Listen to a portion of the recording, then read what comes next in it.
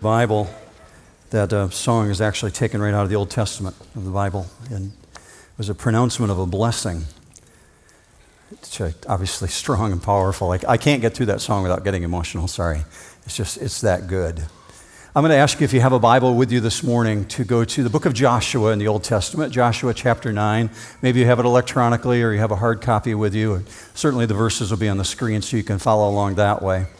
I'd love to pray with you in just a minute, but I want to help you understand where we're going with this and also how it relates to things going on in our world, both locally and nationally and internationally today. And I think Joshua chapter 9 is a good lens for which you can look through the issues going on. We're in a study called E2E, Eternity to Eternity. And we started in the book of Genesis about 2 years ago. We're going to make our way to the book of Revelation. And we find ourselves in the book of Joshua this morning. And the reason for doing the E2E study is to help us develop a biblical worldview. Obviously, all the things going on in the world are not happening just by accident or by circumstance or by chance. But God said there's actually a plan. There's things that are going on that He's fully aware of as a sovereign God. And so we want to be able to look at things through the lens of what God is doing, and that's a biblical worldview. This morning specifically, we're going to focus on spiritual warfare. What does that look like? Both big warfare and little warfare. What does it look like in your life, both on an internal issue and an external issue? Things coming against you every week. I never want to force an interpretation of Joshua chapter 9. Perhaps you've never looked at this particular chapter this way that I'm going to show you this morning, but clearly there's spiritual warfare going on in the midst of this story. Before we get there, though, I want to give you two anchor verses that you're going to carry with you through this episode that you're going to watch unfold. Let me show you the first one. Proverbs chapter 3, verse 5. Trust in the Lord with all your heart, and do not lean on your own understanding. In all your ways acknowledge Him, and He will make your paths straight. Second one, 1 John 4. Beloved, do not believe every spirit, but test the spirits to see whether they are from God, because many false prophets have gone out into the world. So there's issues that God's raising here. That there's a temptation that you and I have to lean in our own wisdom, lean into our own feelings, to trust our own intuitions as opposed to trusting Him. And He comes right out and says, straight out, trust me. Lean into my understanding, and I'll make your paths straight. But also be aware, there's false teachers, there's deceivers, there's those who look to undo you or annihilate you. Be very aware that's going on in our world, and the Scriptures are very plain about that.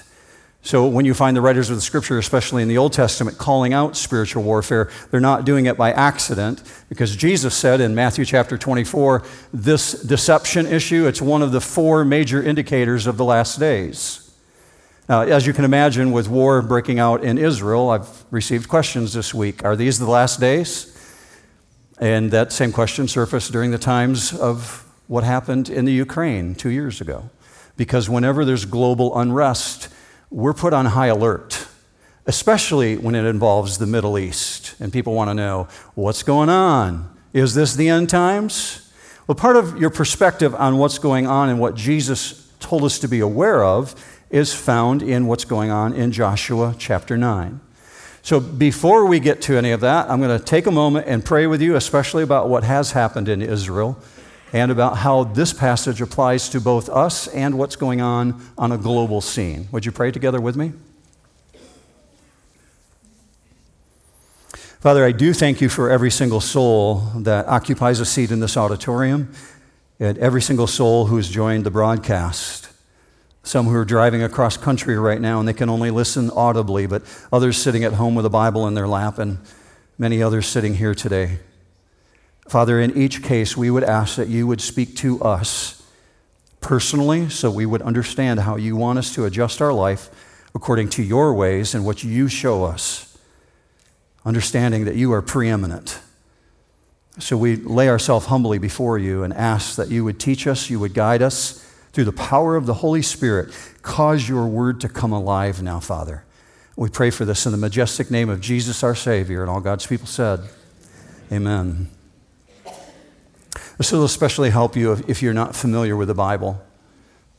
When you open up the Bible, the very first pages of the Bible describe in stunning language the gorgeous beauty of God's creation before the fall of man.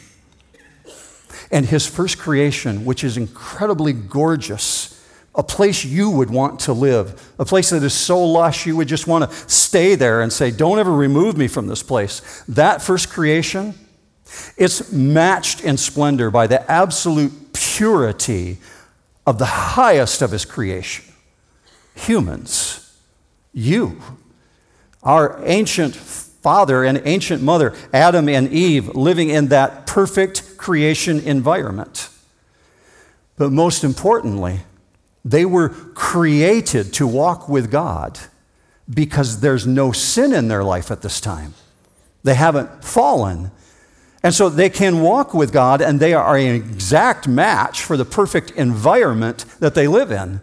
So you have perfect creation and perfect creation of humans, perfect eyes, perfect skin, perfect teeth, perfect muscle structure, perfect intellect, perfect mental health, nothing lacking in them, and they can walk with God in a perfect environment. And then when you go to the end of the Bible, and you open up the very last pages of the book of Revelation, you find that God creates a new creation, a new heaven and a new earth, and it's stunning as well. But in between those first pages and the very last pages, you find war.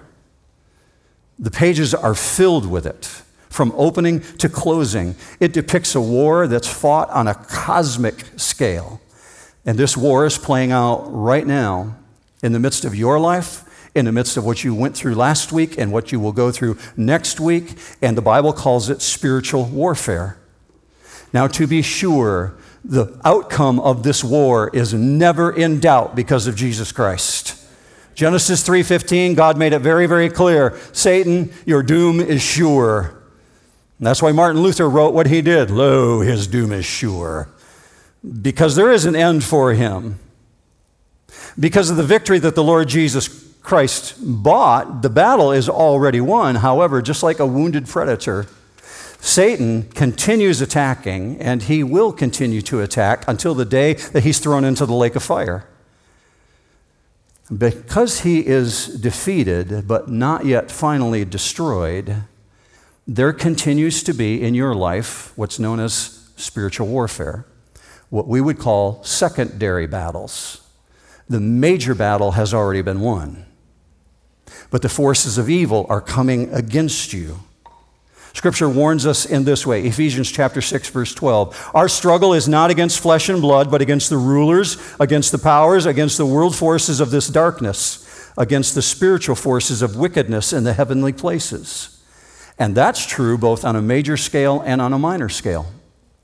Not every spiritual warfare battle that you encounter will be as big as Satan showing up and tempting Adam and Eve. Sometimes they take place in very little ways, very subtle ways. And then you find yourself wondering, how in the world did I get to this place? Well, one such example of spiritual warfare is found in Joshua chapter 9, and I'm going to take you there right now. Chapter 9, verse 1. Pay very close attention to that very first word, now. And it came about when all the kings who were beyond the Jordan in the hill country and in the lowland and on all the coast of the great sea toward Lebanon, the Hittite and the Amorite, the Canaanite, the Perizzite, the Hivite, and the Jebusite heard of it, that they gathered themselves together with one accord to fight with Joshua and with Israel. Very careful attention to that first word. Your Bible might begin with the word and. Either way, and or now, you might want to circle that. Because what it's doing is it's forcing your attention to pay very close attention to what in the world happened before. Because it's a continuation. I mentioned to you last week that verses and chapter divisions were added by modern translators. They weren't in the original text. So when you come to chapter 9, you feel like you should be beginning a new story, but actually it's a follow to what happened in chapter 8. And we want to keep it in context when it says now or the word and. because the force of the connection is really powerful. And what you uncover is the bigger picture that it's pointing to. It's showing you what's going on behind the scenes. Joshua contains much more than mere history. It reveals spiritual warfare that's going on all around us. Let me show you. Verse 1, look at it again. Now it came about when all the kings heard of it. Heard of what? Heard of what God had done back in chapter 8 and chapter 7 and chapter 6. All the Hivites, all the Jebusites, all the Canaanites, all those vile, wicked empires that you've been learning about, they heard about what God is doing. And he did it so powerfully, it's so great, it captures the attention of all the military strategists and all of the political leaders, and they want to convene a forum so that they can strategize how to bring an attack and fight back. So verse 2 says, they gathered themselves together with one accord to fight. So among the ancient peoples who live west of the Jordan River, remember you learned that Israel has crossed the Jordan River. They're making their way west into the Promised Land.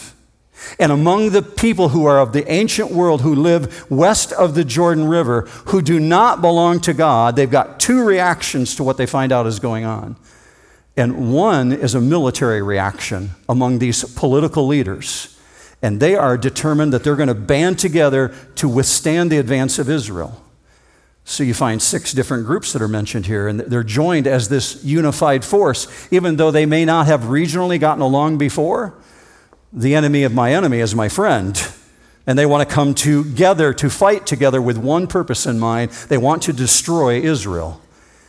But then we're introduced to another group of adversaries in verses 3 and 4. And they're the inhabitants of a town called Gibeon, which is actually a pretty big city. And we're told in verse 4 that they acted craftily. Now, that doesn't mean they were frequent flyer customers at Hobby Lobby. They acted craftily or shrewdly, as you're going to see in verse 4. They were very methodical about what they went to do, and we find this statement in verse 3. When the inhabitants of Gibeon heard what Joshua had done to Jericho and Ai, they also acted craftily and set out as envoys and took worn-out sacks on their donkeys and wineskins worn out and torn and mended and worn out and patched sandals on their feet and worn-out clothes on themselves, and all the bread of their provision was dry and had become crumbled. Now, if you read Joshua chapter 10, you're going to find out these guys are actually from what's compared to as a royal city. And we're told that all the warriors of that city are mighty men. They're very tall, they're very powerful in military, and they're really smart, which gives you an indication of how overwhelmingly powerful God's actions have been, because even though they're mighty and even though they're very intelligent, they're actually afraid of Israel because God has been so powerful on Israel's behalf. And so they come up with a strategy in order to deceive Israel into a non-aggression treaty. You might want to call it a ceasefire. That's what their strategy will be. And so the plan is really simple. They want to send diplomats who are pretending to be from a distant land, and they're going to trick Israel into a peace covenant. So they go in this really elaborate disguise. And they put on all this tattered clothing like sackcloth, making it look like they're really poor, and they've worn out their clothes because they've traveled so far. And they put on these shoes that look like they're completely worn out. And then their wineskins are worn out, and they've re-sewn them to make them look really, really old. But in reality, their home is only 19 miles away. They're only 19 miles away from where Israel is camping at Gilgal, which is about 6 miles away from Jerusalem. So check what's going on. In the exact same way that the kings had come together of these foreign lands and they heard about the amazing victories of God, so had the Gibeonites. They heard about it as well, and it represents 4 different cities. So you've got two entities who are both very well informed, and they both have wicked objectives. And one group wants to obliterate Israel, and the other one wants to deceive Israel. And very importantly, each group is very well aware of what the one true God is actually doing and that he's on the move. So they're completely unlike Rahab, though. Rahab, we saw in Jericho, was very aware of what God was doing, and she wanted to join God in his work. These individuals want to rebel against God and defy him in any way that they can. So let's follow the flow and see how this plays out. Verse 6. They went to Joshua to the camp at Gilgal and said to him and to the men of Israel, "We have come from a far country. Now therefore make a covenant with us." So the Gibeonites lie right to their face. They come up with this fabrication and they claim that they've come from this distant country. Now, mind you, Israel is allowed to make treaties or covenants with people who are from faraway countries. But they're forbidden from making covenants with individuals who are right in the promised land. God said, you can't do that because there's a reason. Let me take you all the way back to the book of Exodus. You might remember when we were in chapter 34. This is what God said to them in verse 11. "Be sure to observe what I am commanding you this day. Behold, I am going to drive out the Amorite before you, and the Canaanite, and the Hittite, the Perizzite, and the Hivite, and the Jebusite." Pay close attention, church, because this applies to you. Verse 12, watch yourself. This is God's warning to his people. Watch yourself that you make no covenant with the inhabitants of the land into which you are going, or it will become a snare in your midst. And God tells them this because evil is real. Evil is real, and you don't invite evil into your home. So God says, watch yourself. There's a Hebrew word that's in your notes this morning. You see it going up on the screen. It's the word shamar. And notice it's not just talking about building a nice piece of landscaping. It's talking about building a hedge, not for the purpose of being attractive, but a thorny hedge. Why would you put up thorns? To keep things out.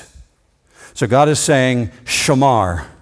Watch yourself very, very carefully. You've got to guard and you've got to protect. Take heed.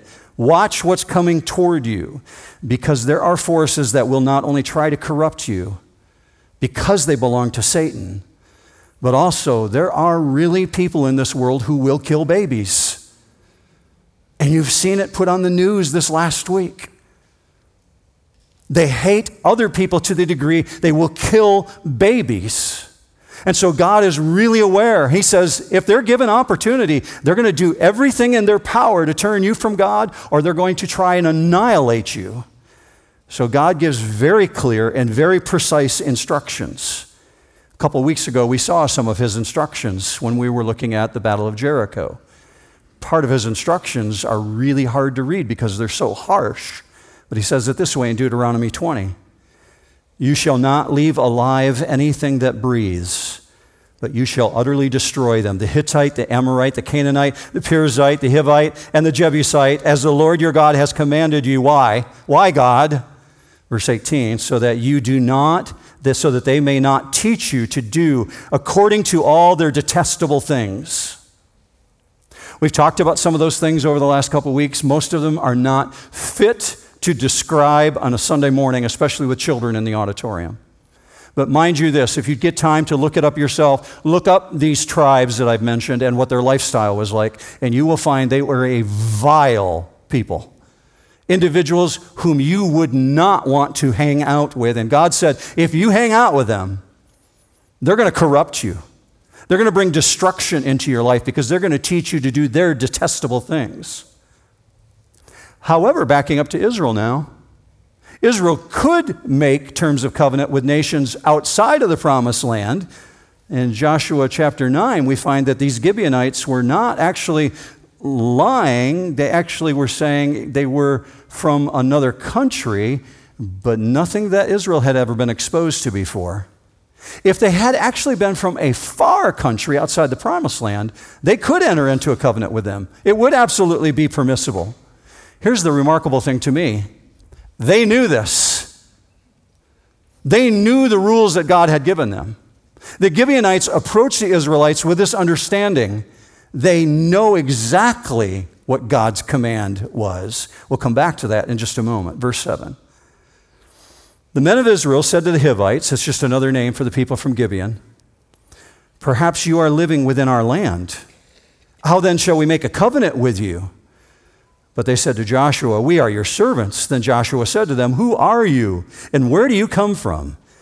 They said to him, "Your servants have come from a very far country because of the fame of the Lord your God, for we have heard the report of him and all that he did in Egypt, and all that he did to the two kings of the Amorites who were beyond the Jordan, to Sihon and to the king of Heshbon, and to Og, the king of Bashan, who was at Ashtaroth."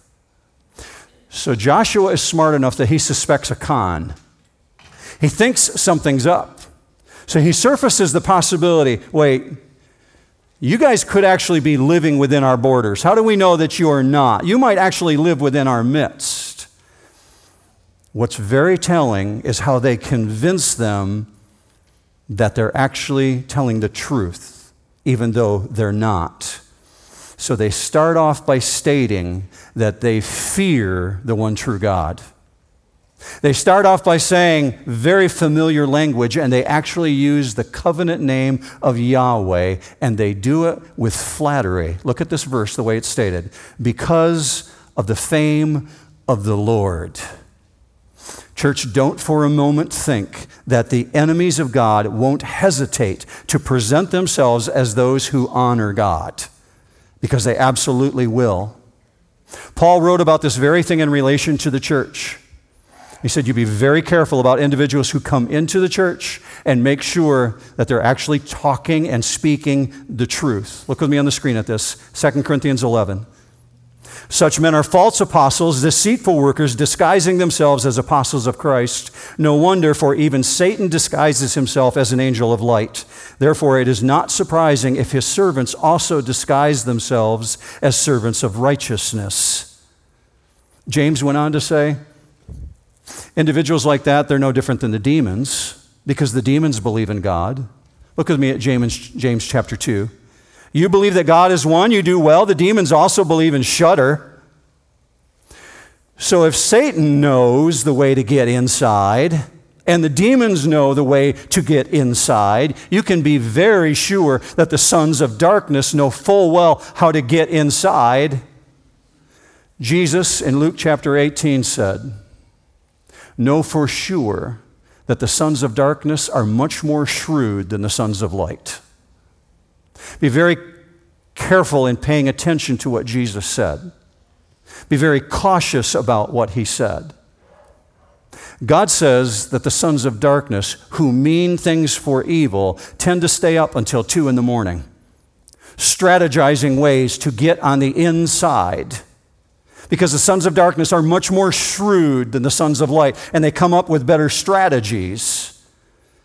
So if the demons know and Satan knows, you can be sure the sons of darkness knows, but one of the hardest deceptions to detect is when truth is woven together with lies.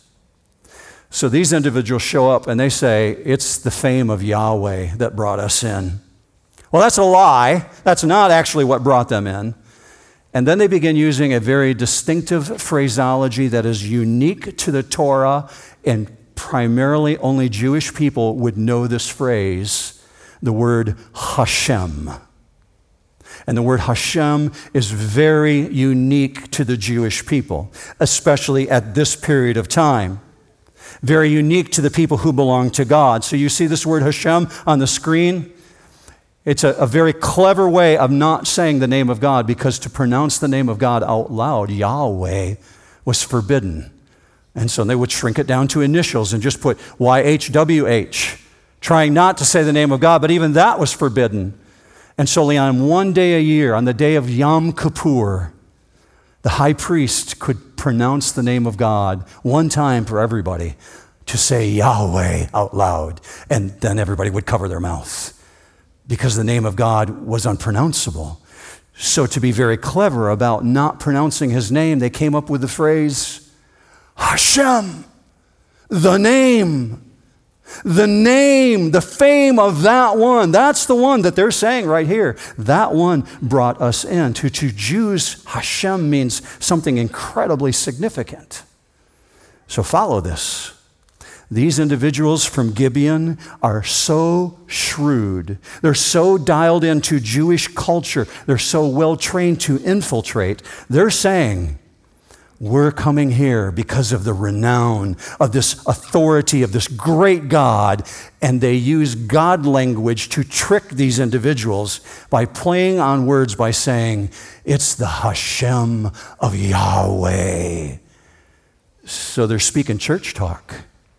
They're speaking church language, which means they did their homework, because the sons of darkness are much more shrewd than the sons of light. And they're being very careful about when to use the words and where to use the words and what are the right words. They're saying, we've heard about what God did in Egypt. Well, that's true. Everybody heard about that.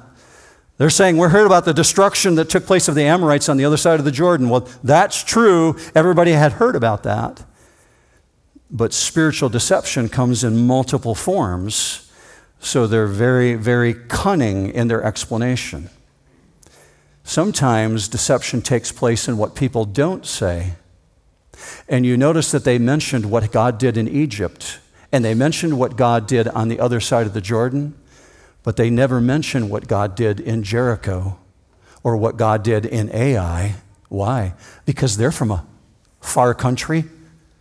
And people from a far country couldn't possibly have heard about Jericho because it had just happened. And they couldn't have heard possibly about Ai because it just happened last week. And they've been traveling, so they're really careful to leave that out. And if anybody had mentioned Jericho's fall, they'd have to respond with, oh, really? We didn't know about that. So they did hear about Egypt, and they did hear about the Amorites, but spiritual deception comes in multiple forms, and then they keep going to really pull off this shrewd move. Verse 11. So our elders and all the inhabitants of our country spoke to us, saying, take provisions in your hand for the journey, and go to meet with them, and say to them, we are your servants. Now then, make a covenant with us. This, our bread, was warm when we took it for our provisions out of our houses on the day that we left to come to you. But now, behold, it is dry and has become, the word actually there is moldy, it has become crumbled. These wineskins which we filled were new, and behold, they are torn. And these are clothes, our sandals are worn out because of our very long journey. These guys should get an Academy Award. Really good acting. We've got such raggedy clothes. Can't you tell we've come from a long distance? Our shoes are all patched. All the time lying to them. And as is the case with all liars, they become very good at mixing the truth and telling partial truth along with the lies. The elders did tell them to take provisions, and they did hear legitimate reports about what God did, but they weave the lies together with the truth. So verse 14 becomes very sad. So the men of Israel took some of their provisions, means they examined their provisions, and did not ask for the counsel of the Lord. So because they're suspicious, they want to open up their backpacks. And they do an on-site inspection. Let's see if this is true. So they open up the backpacks and they find, yeah, there's really moldy bread in here. And everything is visually as they had said. However, the leaders of Israel make an incredibly tragic mistake. They trust their senses, and they do not seek the counsel of the Lord. We are so prone to that, church. We are so prone to trust our feelings and our emotions as opposed to checking God's word. And I want to press this element for you because I totally identify with this. As fallen creatures, our tendency is to not lean into God, but to lean into our own understanding. In all our ways, acknowledge ourselves. To trust our instincts, to trust our feelings, which tells me that seeking God is actually a spiritual discipline. You want to check where you're at in maturity level in your walk with Christ? Check and see how you're doing with leaning into God's understanding. It's one of the measures of maturity in Christ. Look at the verse again. Proverbs 3:5, trust in the Lord with all your heart, and do not lean on your own understanding. In all your ways acknowledge him, and he will make your paths straight. Which is a massive warning to us. Because God's saying, hey, I want to be consulted. I want you to check in with me. And if we ignore him, we do it at our own risk. So naturally, I mean because we're fallen people, we are really remiss in acknowledging God in all our ways. That's why God tells us to do it, because we don't. It's this very point that Israel messed up on. They've opened themselves up to the schemes of Satan. In other words, they're walking by sight and not by faith, and they're relying on their senses. And when you trust your feelings will betray you. And that's exactly where they find themselves. I want you to note what's unfolded so far, thinking all the way back to verse 1. In verse 1, we found this first group that's intent on using force, military strength against Israel. The other group comes against them under the pretense of wanting to be friends. So two principal methods are used by the archenemy of God: acting from without and acting from within. That's why the Bible describes Satan both as an angel of light and as a dragon of darkness. From one, he comes outside like a roaring lion, and the scriptures describe him that way. And what does a lion look to do? A lion seeks to terrorize you. But the one that's cunning, that acts from within like a cunning serpent, that one moves very slowly and very carefully. Let me ask you a question. Which one of the two is more dangerous? I'd argue the one that comes from within. The one that moves so slowly and so stealthily with such subtle deception that they work their way in without you even knowing that they're there, and without recognition. That's when they strike with deadly venom. So let's keep perspective here this morning. How in the world does this relate to where we're at in our world? Well, let's just think about what happened in Ai that you learned about last week.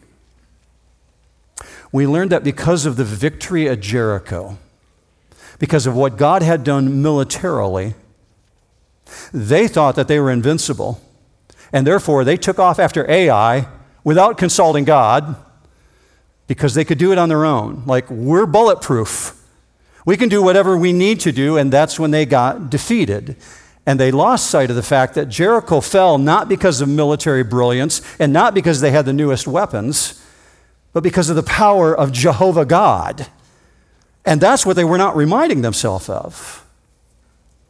Let me tell you how this does relate to our day. Yesterday in Discovery class, we do a Discovery class here for people that want to become members of New Hope. And yesterday there's 30 or 40 people in the class, and different teachers, different elders took place in teaching where we're at and what's going on with our Constitution. And my turn came around noon, and I was talking about the history of the church. And one individual asked this question. He said, "Hey, can I ask a personal question?" To which I timidly said, "Okay," because you never know what's going to come with a personal question. And his question was this: how do you keep from becoming prideful? Good question. I appreciate when someone is that honest, because I had just mentioned that New Hope has gone from this place of being 35 people in 2007 to almost 2,000 people today. And his question was really good. How do you, Mark, keep from becoming prideful in these situations? My first response was, I have a wife. And I mean that in the kindest way. And I say it for this reason. Because our family keeps us in check, right, church? Our family knows us, they live with us, and they keep us balanced. But that's a secondary issue to this bigger issue. The reality is, God's the master, we're the servant. Say amen if you agree with that. Okay, he's the master, we're the servant. Where any place in the world do you find the servant going to the master and saying, here's what I'm going to do today, and by the way, I want you to do this? That never happens. The servant goes to the master and says to the master, what do you want me to do? The master-servant relationship is well described in the Bible. He's the master, we're the servant. God invited us into this work to join him in what he's doing, not the other way around. So keeping that perspective is really healthy, and it keeps you from becoming prideful. And that's the way I answered that individual's question. Well, in Israel's case, when you look back at this, You'd think after they made that mistake at Ai, thinking we can go do it on our own, we've got this, that if they ever had another failure, they'd learn and not do it from the exact same cause. Certainly their eyes must be open by this point. But human nature is very slow to learn. We just continue to be full of ourselves. And if you don't think you have a big ego, you do.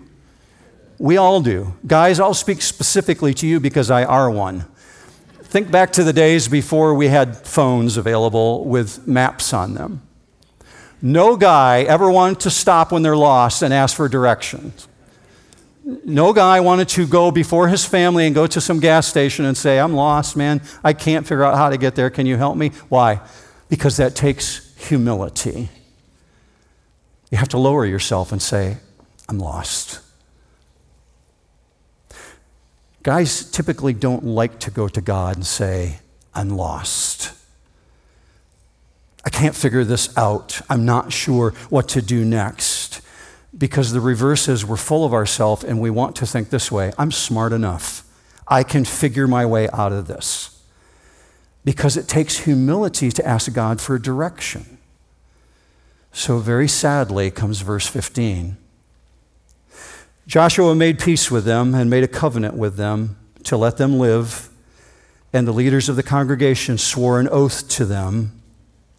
So the leaders bind themselves in a covenant fashion to these Gibeonites. Even though God had given explicit directions to Joshua, you've got to come to me first, consult me. In all your ways, acknowledge me. And they make a classic error. They're making a God-sized decision based purely on feelings and intuition. See, the issue is not that someone's coming to deceive them. People come to deceive you all the time. The issue is that they didn't consult God, and they didn't look for His counsel. So verse 16, it came about at the end of 3 days after they had made a covenant with them that they heard that they were neighbors and that they were living within their land. Then the sons of Israel set out and came to their cities on the third day. Now their cities were Gibeon and I can't even pronounce those, so go to 18. The sons of Israel did not strike them because the leaders of the congregation had sworn to them by the Lord God of Israel, and the whole congregation grumbled against the leaders. We don't know how, but 3 days later they find out, you guys are actually in our backyard. They find out that the envoys are fakes. In reality, they're Hivites. And so they immediately march to Gibeon and say, what's up? Why did you deceive us? But now they're trapped because oath-taking is very serious in God's world. God says don't enter into vows lightly. Don't take oaths lightly. These are very serious issues. But because this oath is so sacred, this treaty that's made with the Gibeonites has made them bulletproof. Now, Israel can't touch them. It cannot be undone. And one immediate result is it causes the entire nation to grumble against the leaders, verse 19. But all the leaders said to the whole congregation, this is their explanation. We have sworn to them by the Lord, the God of Israel, and now we cannot touch them. This we will do to them, even let them live, so that the wrath will not be upon us for the oath which we swore to them. So these guys get brownie points in my book. Because contrary to most national leaders trying to explain away their mistake, they own it. And they say, yep, we screwed up. We messed up and we entered into a covenant with them and we can't touch them. We're powerless. And many years later, the Gibeonites became such a thorn in the flesh to Israel, they had to deal with them all the way until 70 AD because they can't touch them. And when they did touch them, when King Saul actually killed some Gibeonites, David had to clean up his mess because God brought famine for 3 years on all of Israel because of what Saul had done. Even if this had been negotiated under false pretense, Israel will incur God's wrath if they touch the Hivites. Verse 22. Then Joshua called for them and spoke to them, saying, why have you deceived us, saying we are very far from you when you are living within our land? Now therefore you are cursed. You shall never cease being slaves, both hewers of wood and drawers of water for the house of my God. And Jacob is actually projecting their future. Break down with me. Look at that verse closely. Drawers of water of my house for my God. The house of God hasn't even been built yet. It won't be built for hundreds of years. He's saying, here's what's going to happen to your children and your children's children and your children's children's children. You're going to be the ones who draw water and bring it constantly for the house of my God, and you're going to make firewood for us because you have deceived us, but that's the most they could do to them. And this sentence is going to be carried out into perpetuity until the Romans show up in 70 AD. And here's how it comes to an end. Verse 24. So they answered Joshua and said, because it was certainly told your servants that the Lord your God had commanded his servant Moses to give you all the land and to destroy all the inhabitants of the land. How in the world do these people from Gibeon even know about Moses? How do they know about the commands of God? How are they that dialed in? Because the enemy is prepared and calculated and very intentional, and Jesus was spot on, as he always is. Luke 16:8, the sons of darkness are much more shrewd than the sons of light. Which reminds you and I this morning, the unbelieving world is not ignorant of the mighty works of God. They just don't like them. So that they are aware actually renders their unbelief all the more inexcusable.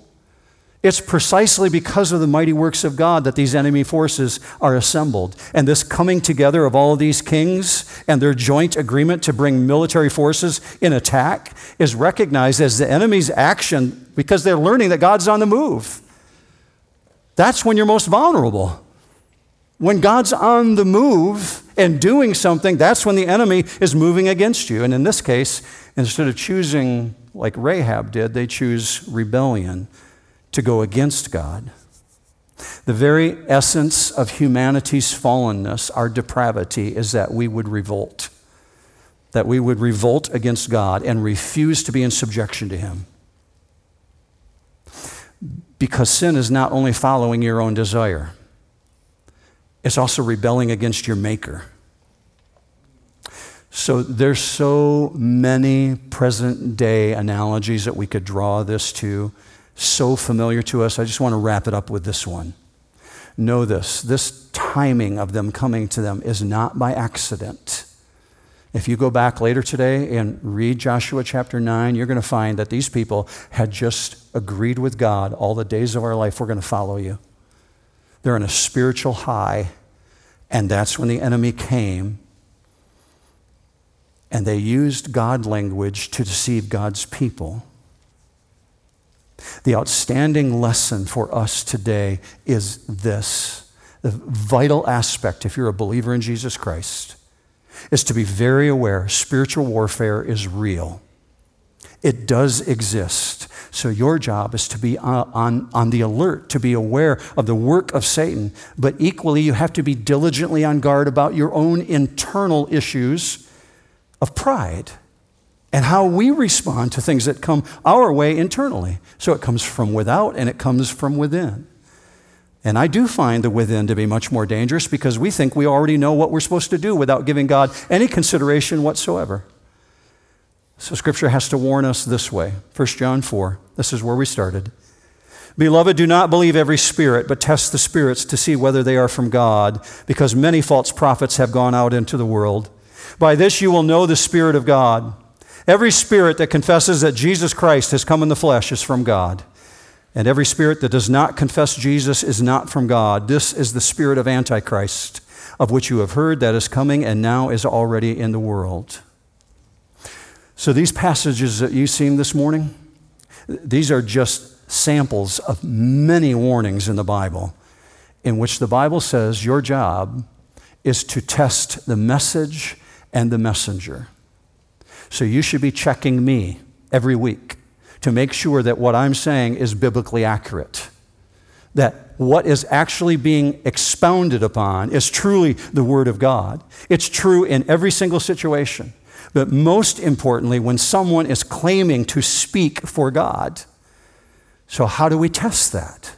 We test it by comparing with what's being taught to what the Word of God actually says, because the Bible alone is the Word of God. Hope you agree with that. I heard like 10 people say amen. I'll give you another shot. The Bible alone is the Word of God. I know we all agree on that. So we have to check what's being communicated against the Word of God. Is it actually in line with God's Word? So Scripture commends you this way. Be diligent to present yourself as workers that don't need to be ashamed, rightly dividing the Word of God. Meaning you need to know God's Word in order to understand if you're being deceived. I want to pray with us that we would understand God better in that way by growing in the knowledge of God's Word. Would you join me in that? Father, I pray for your blessing upon these individuals. They have spent time in your Word this morning trying to know you better. And I pray that you would return that with a blessing, that we would walk more confidently before you and before the world that's watching. And Lord God, we have so many individual friends who don't know you, and we want to represent you well to them.